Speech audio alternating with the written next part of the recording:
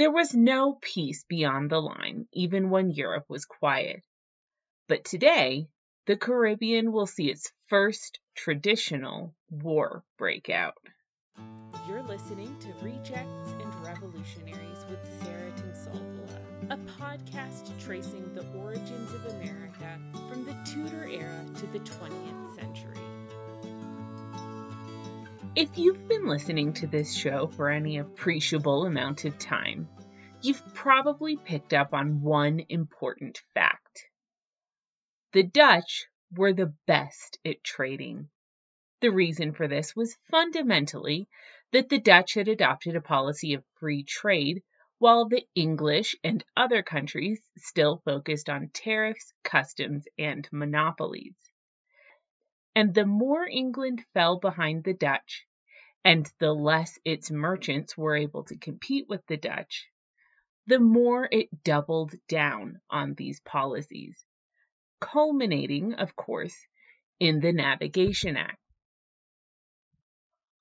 Then, under Cromwell, the rivalry and Navigation Act combined had led to the First Anglo-Dutch War, which we've referred to because it did affect the colonies indirectly, but ultimately that war hadn't really spilled over into the Western Hemisphere.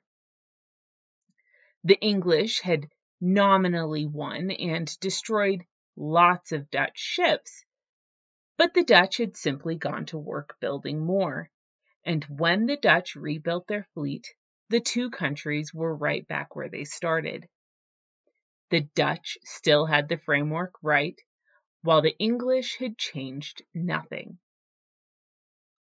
When the Restoration had happened, both the Dutch and the colonists had expected Charles II to repeal the Navigation Act and move back to what they considered a more symbiotic relationship between the two countries. But the English merchants didn't want that to happen because they wanted their comfortable monopolies without Dutch competition. Meanwhile, Charles II didn't want to risk a decrease in customs duties and tariffs because they provided him a steady stream of revenue outside of parliamentary control. And Charles's brother James, Duke of York, was in charge of the Royal African Company, which put him in direct competition with the Dutch for the slave trade in Western Africa.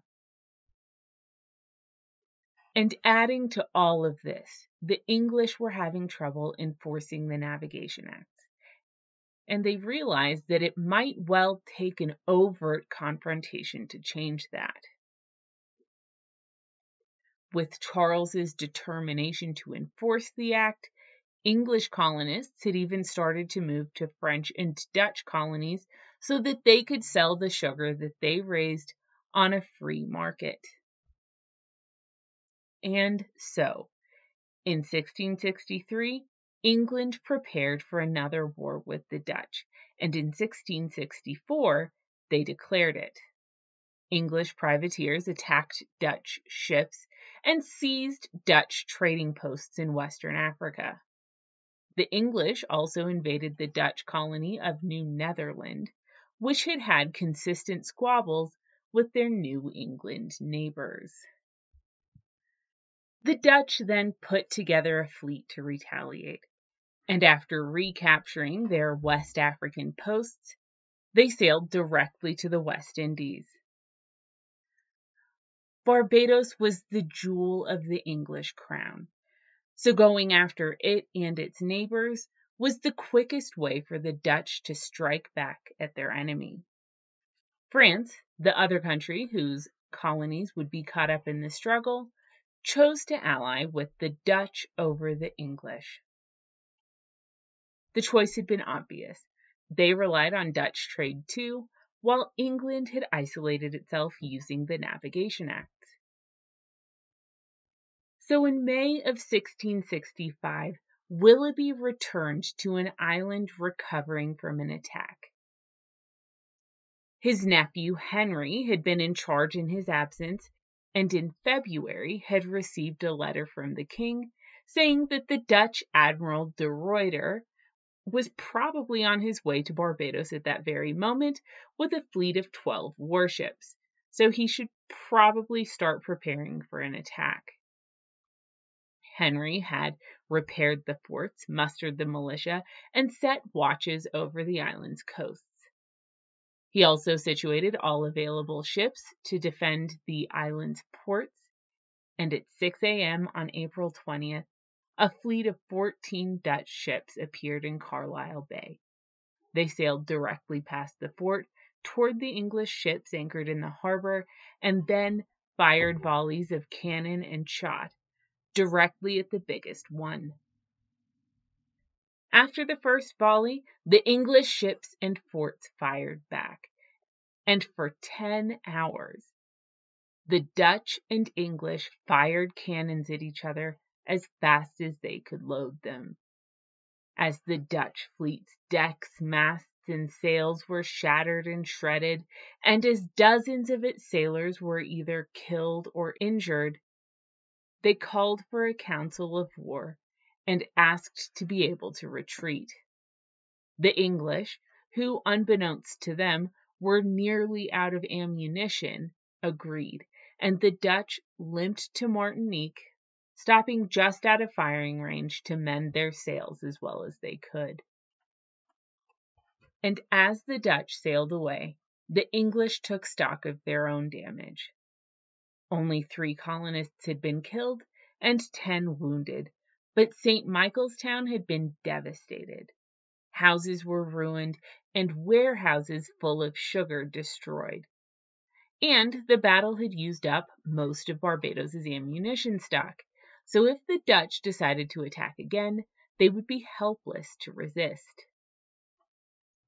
And a month after this, Willoughby returned, explaining that he had been delayed because he himself had almost been killed in Suriname.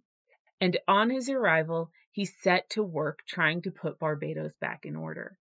The first priority was obviously to get more ammunition, but the severity of this situation only made it a focal point for Barbados's pre-existing governmental controversies. Barbados had passed the infamous 4.5% duty with the stipulation that part of its proceeds would fund the island's government and defenses. It had taken 3 weeks to reach that compromise, and Barbados would not have approved the duty otherwise. But the king had refused the stipulation while keeping the duty in place. The colonists were adamant that it was the king's responsibility, and he couldn't just pick and choose which parts of the act to keep. But the king dismissed them, and he had no intention of revisiting the issue. Willoughby had been caught in the middle, sympathetic to the colonists, but also the focus of their ire, because he was the king's representative in Barbados. The fact that Barbados had had any ammunition in the first place was thanks to Willoughby's ability to advocate for the colony at Westminster, because Charles had initially refused to give him any, even knowing that a war was coming, and refused to let him use the proceeds of the 4.5% to buy it. But now that ammunition was gone, and the first thing that Willoughby did on his return to Barbados was to write the King's Secretary of State, Lord Arlington, begging him to get ammunition sent to Barbados, and explain to Charles what ill condition I am in to serve His Majesty's commands. What can guns do without powder? If another Dutch fleet arrived, Barbados would fall. The king, though, used Barbados's dire situation to strengthen his own position against the colonists on the issue of the 4.5%. If Barbados fell, Charles would lose a revenue stream, but the colonists would lose everything: their homes, their livelihoods, and possibly even their lives. The gun was fundamentally to their heads, not his, and he could simply refuse to pay for the things they needed. They would have no choice but to pay for their own defenses if they wanted to survive.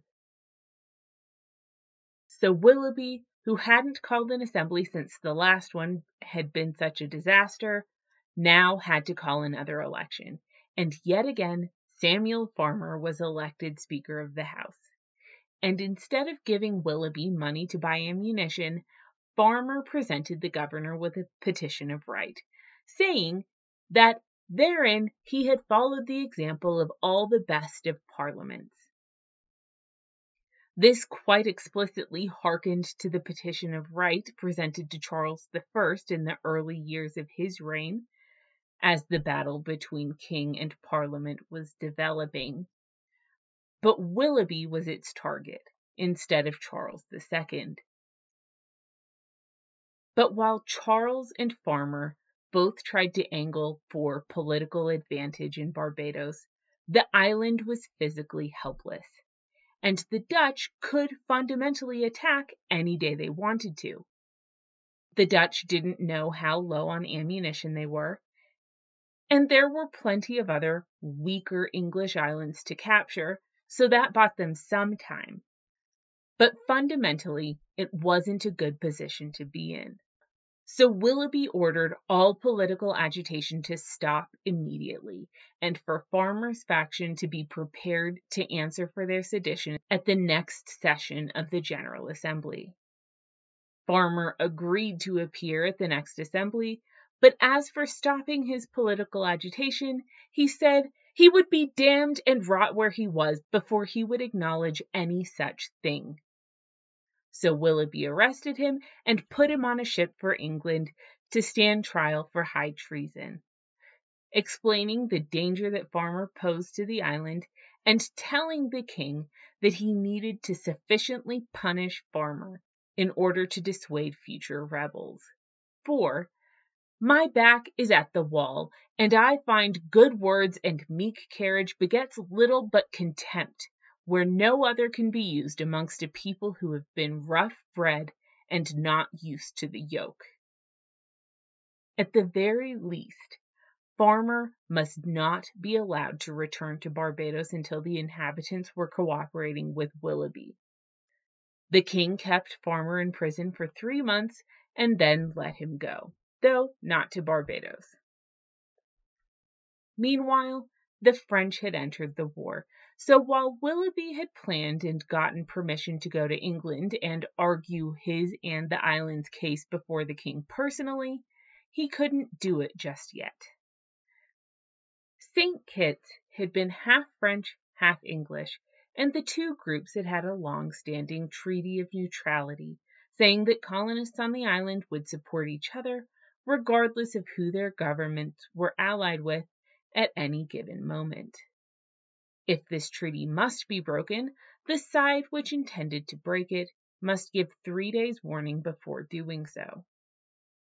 As soon as the English colonists on St. Kitts had learned of the war with France, they had, in accordance with the treaty they'd signed, informed the French colonists that they were going to call reinforcements from Nevis and privateers from Jamaica to help defend their portion of the island, not to attack, just to prevent any attack.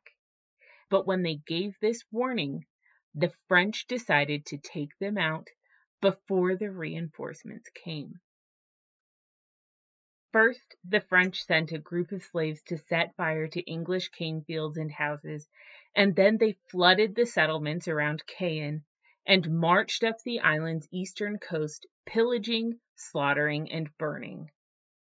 The English reinforcements launched a retaliation on the French portion of the island, and in that conflict, the leaders of both sides, including both governors and the leader of the Jamaican privateers, were all killed or mortally wounded. The privateer leader was Edward Morgan, uncle to the Captain Henry that we talked about last episode. The privateers were furious at his death, blamed the English for warning the French about their arrival, and in retaliation went to the now dead governor's house, destroyed everything inside, and tried to rape his wife.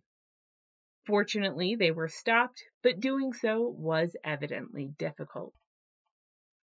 The English colonists didn't want to fight anymore. They'd been attacked by both their opponents and their reinforcements, and they didn't know that the French ammunition was almost exhausted, so they surrendered. Under the terms of the surrender, they gave up all English forts and firearms, and agreed that they could only remain on the island if they took an oath of allegiance to the French king. More than 8,000 English settlers left, mostly going to Virginia, and their properties were destroyed in their wake.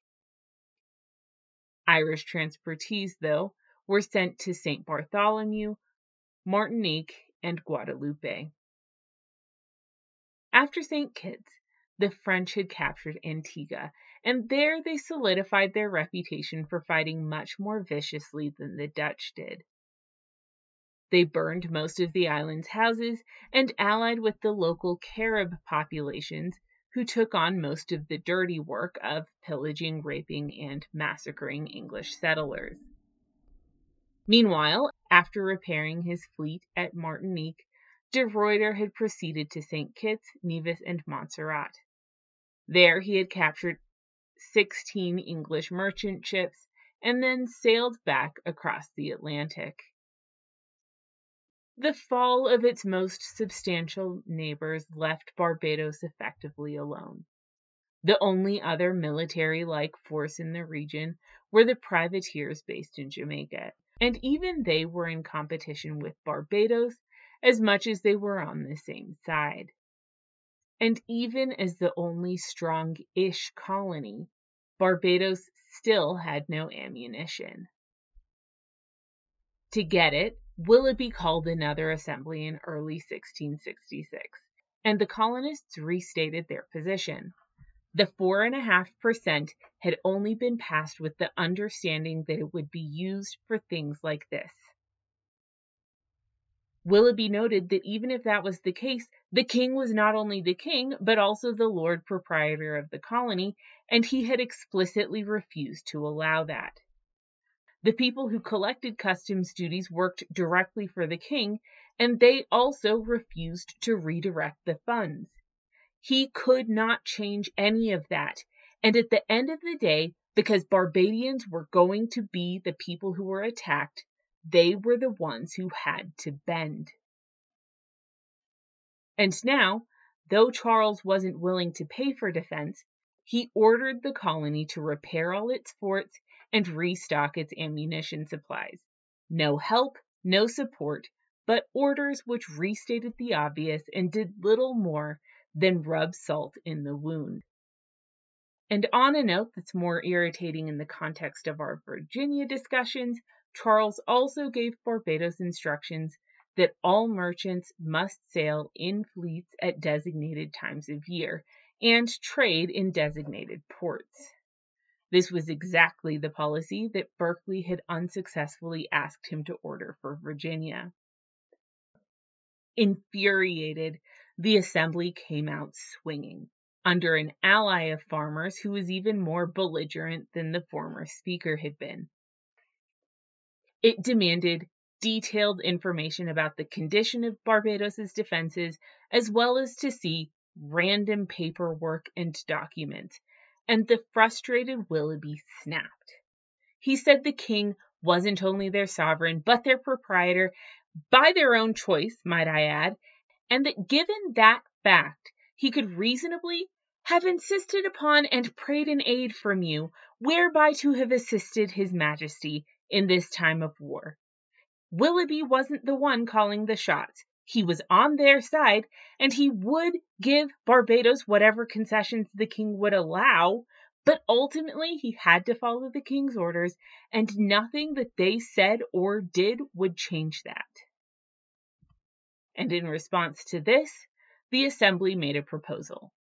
They would provide money for guns and gunpowder, but instead of that money being in the hands of the governor, they would name 3 planters to be in charge of everything. When the supplies arrived, those 3 planters would sell them to colonists at fixed rates, and then the proceeds of the sale, would go back to the three directors to use for future weapons purchases as the assembly instructed them. Willoughby vetoed this, saying it was too dangerous a solution. Its practical effect was nothing less than to draw the militia from the king and to put it into the hands of his subjects, a design as unanswerable for us to suffer as for them to project.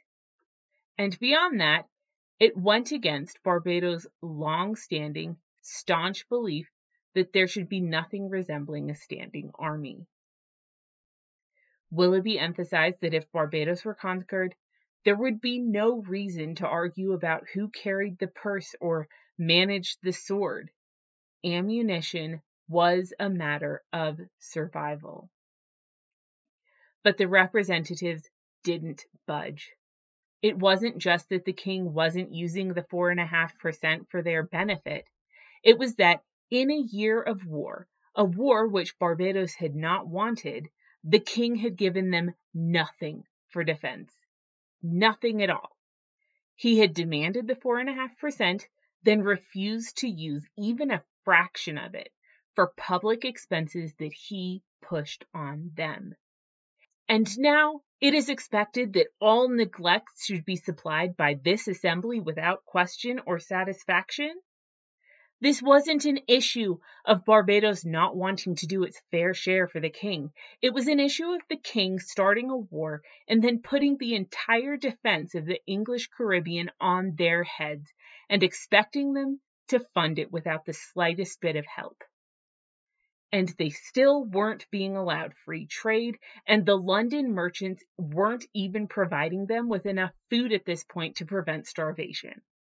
Plus, the Navigation Act had pushed sugar prices low enough that people were starting to consider leaving the island anyway.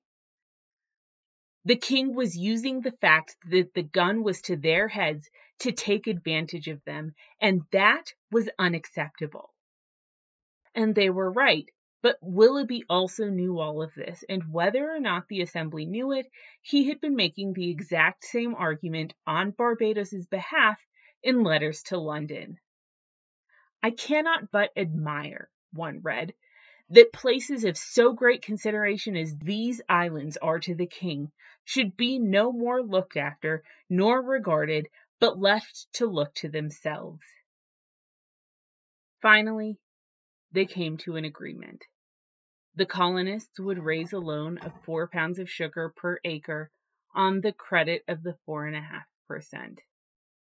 This avoided submitting to the king's demand that Barbados pay for its own expenses in addition to paying the 4.5%, and it meant that the king would be expected to pay them back or to let them off the hook for the duty until they'd recouped their losses.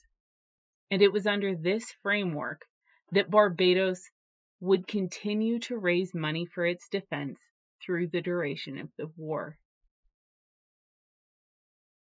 With that done, and the issue of ammunition finally settled, Willoughby commandeered 30 English merchant ships preparing to cross the Atlantic, recruited 60 soldiers from Barbados, and assembled a fleet to sail under his nephew Henry to defend and reinforce the English Leeward Islands. First, he went to strategically important Dutch Tobago, but privateers under the command of Thomas Morgan, also based in Jamaica, had beaten him there. They agreed to hand over the island to him on the condition that they were allowed to sell their loot at Barbados. Loot including 20 cannons, 925 black and Indian slaves, 30 cattle, and 50 horses. Henry Willoughby then moved on to Antigua, but after recapturing it, the English merchant ships, fearing that they would lose their cargo in further combat, left. They dumped the Barbadian troops on the island and returned to England.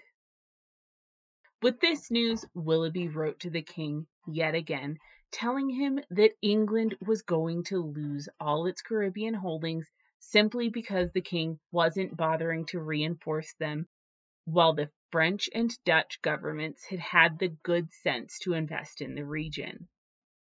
St. Kitts was now gone, Nevis was effectively gone, and Barbados would follow. Barbados was one of the king's most valuable colonies, populated by a spirited and industrious people, Willoughby said, and yet it faced starvation and its defense was neglected, and if the king wanted to keep it, he had to send them help and allow them to restock their food supply by permitting free trade with foreigners. And in response, Charles sent 2 warships to Barbados with orders to retake St. Kitts. Willoughby once again commandeered a set of 6 English merchant ships for a total of 8. He knew that he was exceeding his gubernatorial powers, but he had no choice. The king had sent inadequate help and yet more demands. He also recruited 1,000 more Barbadian soldiers and prepared to sail for St. Kitts, this time leading the expedition in person. Willoughby captured some more ships at Martinique and still more at Guadeloupe, giving them a fleet with a fair chance of victory. But as they pulled away from Guadeloupe, a hurricane struck suddenly and hard. A small handful of badly battered ships reached Montserrat a few days later with the news. 400 survivors managed to reach Todos de los Santos, a group of French islands off of Guadeloupe, and there they held out for 2 weeks hoping to be rescued. Henry Willoughby tried to get them in a couple of boats from Antigua, but the French naval force pushed him back not only to Antigua, but to Nevis, and the survivors surrendered. And not too long afterward, a couch which had belonged to Willoughby washed ashore at Montserrat with a handful of ship fragments. Henry wrote the king that the French were now the masters of the seas, and Barbados's governor was dead. With Willoughby confirmed dead, merchants in London pushed for an experimental change to Barbados's government. Instead of the norm, both in Barbados and elsewhere, in which the Governor's Council was an upper house representing the colony's owners, while the elected lower house represented the colonists, Barbados's upper house was now split. Half of the Governor's Council would represent the king, and half the colonists, with no single governor to lead them. And this change locked up the island's government entirely and pushed the factional split into the island's general population. The people who had been appointed to advocate the king's side didn't actually want to do that for obvious reasons. So they joined with the other 2 counselors. But Farmer's old faction didn't exactly have things right either, and now there was no governor or council to check their agenda. So that became the job of the elected assembly, which meant that it was the job of the everyday people, and that dynamic split the island's population into 2 hostile factions, farmers and those who opposed him. And the war hadn't ended yet, nor had the food shortages, so this might not have been the time for an experimental government change. The French easily retook Antigua, yet again plundering the population and selling its goods and slaves elsewhere. When a commander from Nevis now led 300 Barbadians to try to take the island back for England, the cowed population refused to support them. After winning what had ended up being a minor battle, the French looted the island yet again, destroying whatever property they couldn't carry away. A letter from John Winthrop Jr. in November of 1668 talks about how his brother Samuel was ruined by the French and driven from his plantations, losing a great estate both at St. Christopher's and in his goods and sugar works at Antigua, and his Negroes there having settled his chief plantations there. When in early 1667 the French captured Montserrat, The island's considerable Irish population deserted to the enemy. Montserrat had been Irish and Catholic since 1632, long before Cromwell's policy of transportation, and it was unique in that respect. Its Irish population had, of course, been bolstered over the years, and they had no reason to fight for England over France. So they didn't. Montserrat had been Irish and Catholic since 1632, long before Cromwell's policy of transportation, and it was unique in that respect.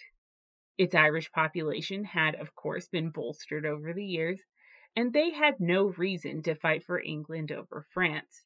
So they didn't. Like the transportees in St. Kitts, they took an oath of allegiance to the French king and remained undisturbed by either the French or their Carib allies. The island's English population were massacred by the Caribs, though, and survivors sent to Jamaica. And French privateers now blockaded Barbados, and the French and Dutch recaptured Tobago and St. Eustatius from the English. And now the Dutch attacked Suriname. Suriname wasn't particularly well armed. Its fort hadn't been completed, and a disease had weakened its population, so the colony's governor, William Byam, decided to surrender to the Dutch and simply be thankful that the merciless French hadn't arrived instead. He was charged with cowardice, but when he explained his situation and reasoning, he was acquitted. 9 months and several setbacks after Willoughby's death, Charles nominated a new governor to replace the disastrous Council of Four, and that was William Lord Willoughby, brother and heir to former Governor Francis, and father to his nephews and right-hand men, Henry and William Willoughby Jr. And yes, this is going to get a bit confusing name-wise. William, the new governor, reached the beleaguered colony in April of 1667 with a regiment of soldiers under the command of Sir Tobias Bridge, and a supply of arms and ammunition. And at the same time, naval reinforcements arrived from Jamaica at the king's orders, sailing under Captain John Barry. And if help had been a long time coming, it was certainly effective once it arrived. Barry broke the French blockade, fitted and recruited yet another expedition at Barbados, and then went on a voyage where he raided Dutch shipping, defeated the French and Dutch fleets at Nevis, and pushed the Caribs away from the island. Reports of the battle differ so wildly that we don't know exactly how it happened, but we know that the fighting was intense, we know that the English were outnumbered, and we know that they won. And Barry is a person to remember. A former royalist, he had been pushed to a life at sea when Cromwell had won, been captured by the Spanish, and lived with them for several years. When he had returned at the beginning of the Restoration, he'd become an officer on an English Navy ship and sailed for Jamaica. The Battle of Nevis gave him a reputation and made him a leading English military figure in the Western Hemisphere. After the Battle of Nevis, the Dutch went to raid Virginia, the French returned to Martinique, and Barry recaptured Antigua and Montserrat, though St. Kitts was still too strongly held to be attacked. The victory had been dramatic, but it was still only one victory, and it was still carried largely on Barbados' shoulders. And it was becoming ever clearer that the war was pushing Barbados to a tipping point.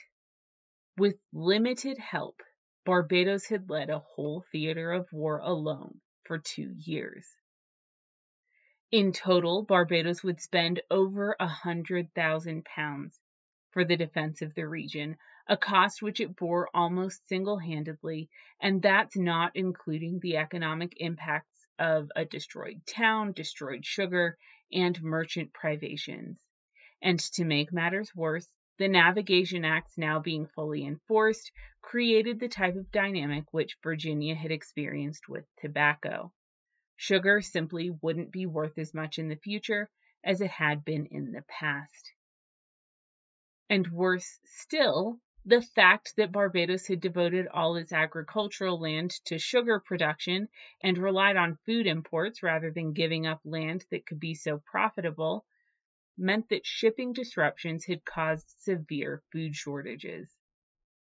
In his last letter to the king, Francis Willoughby had said that the abolition, or at least suspension, of the Navigation Acts was the only way to save Barbados from starvation, but his request had again been refused.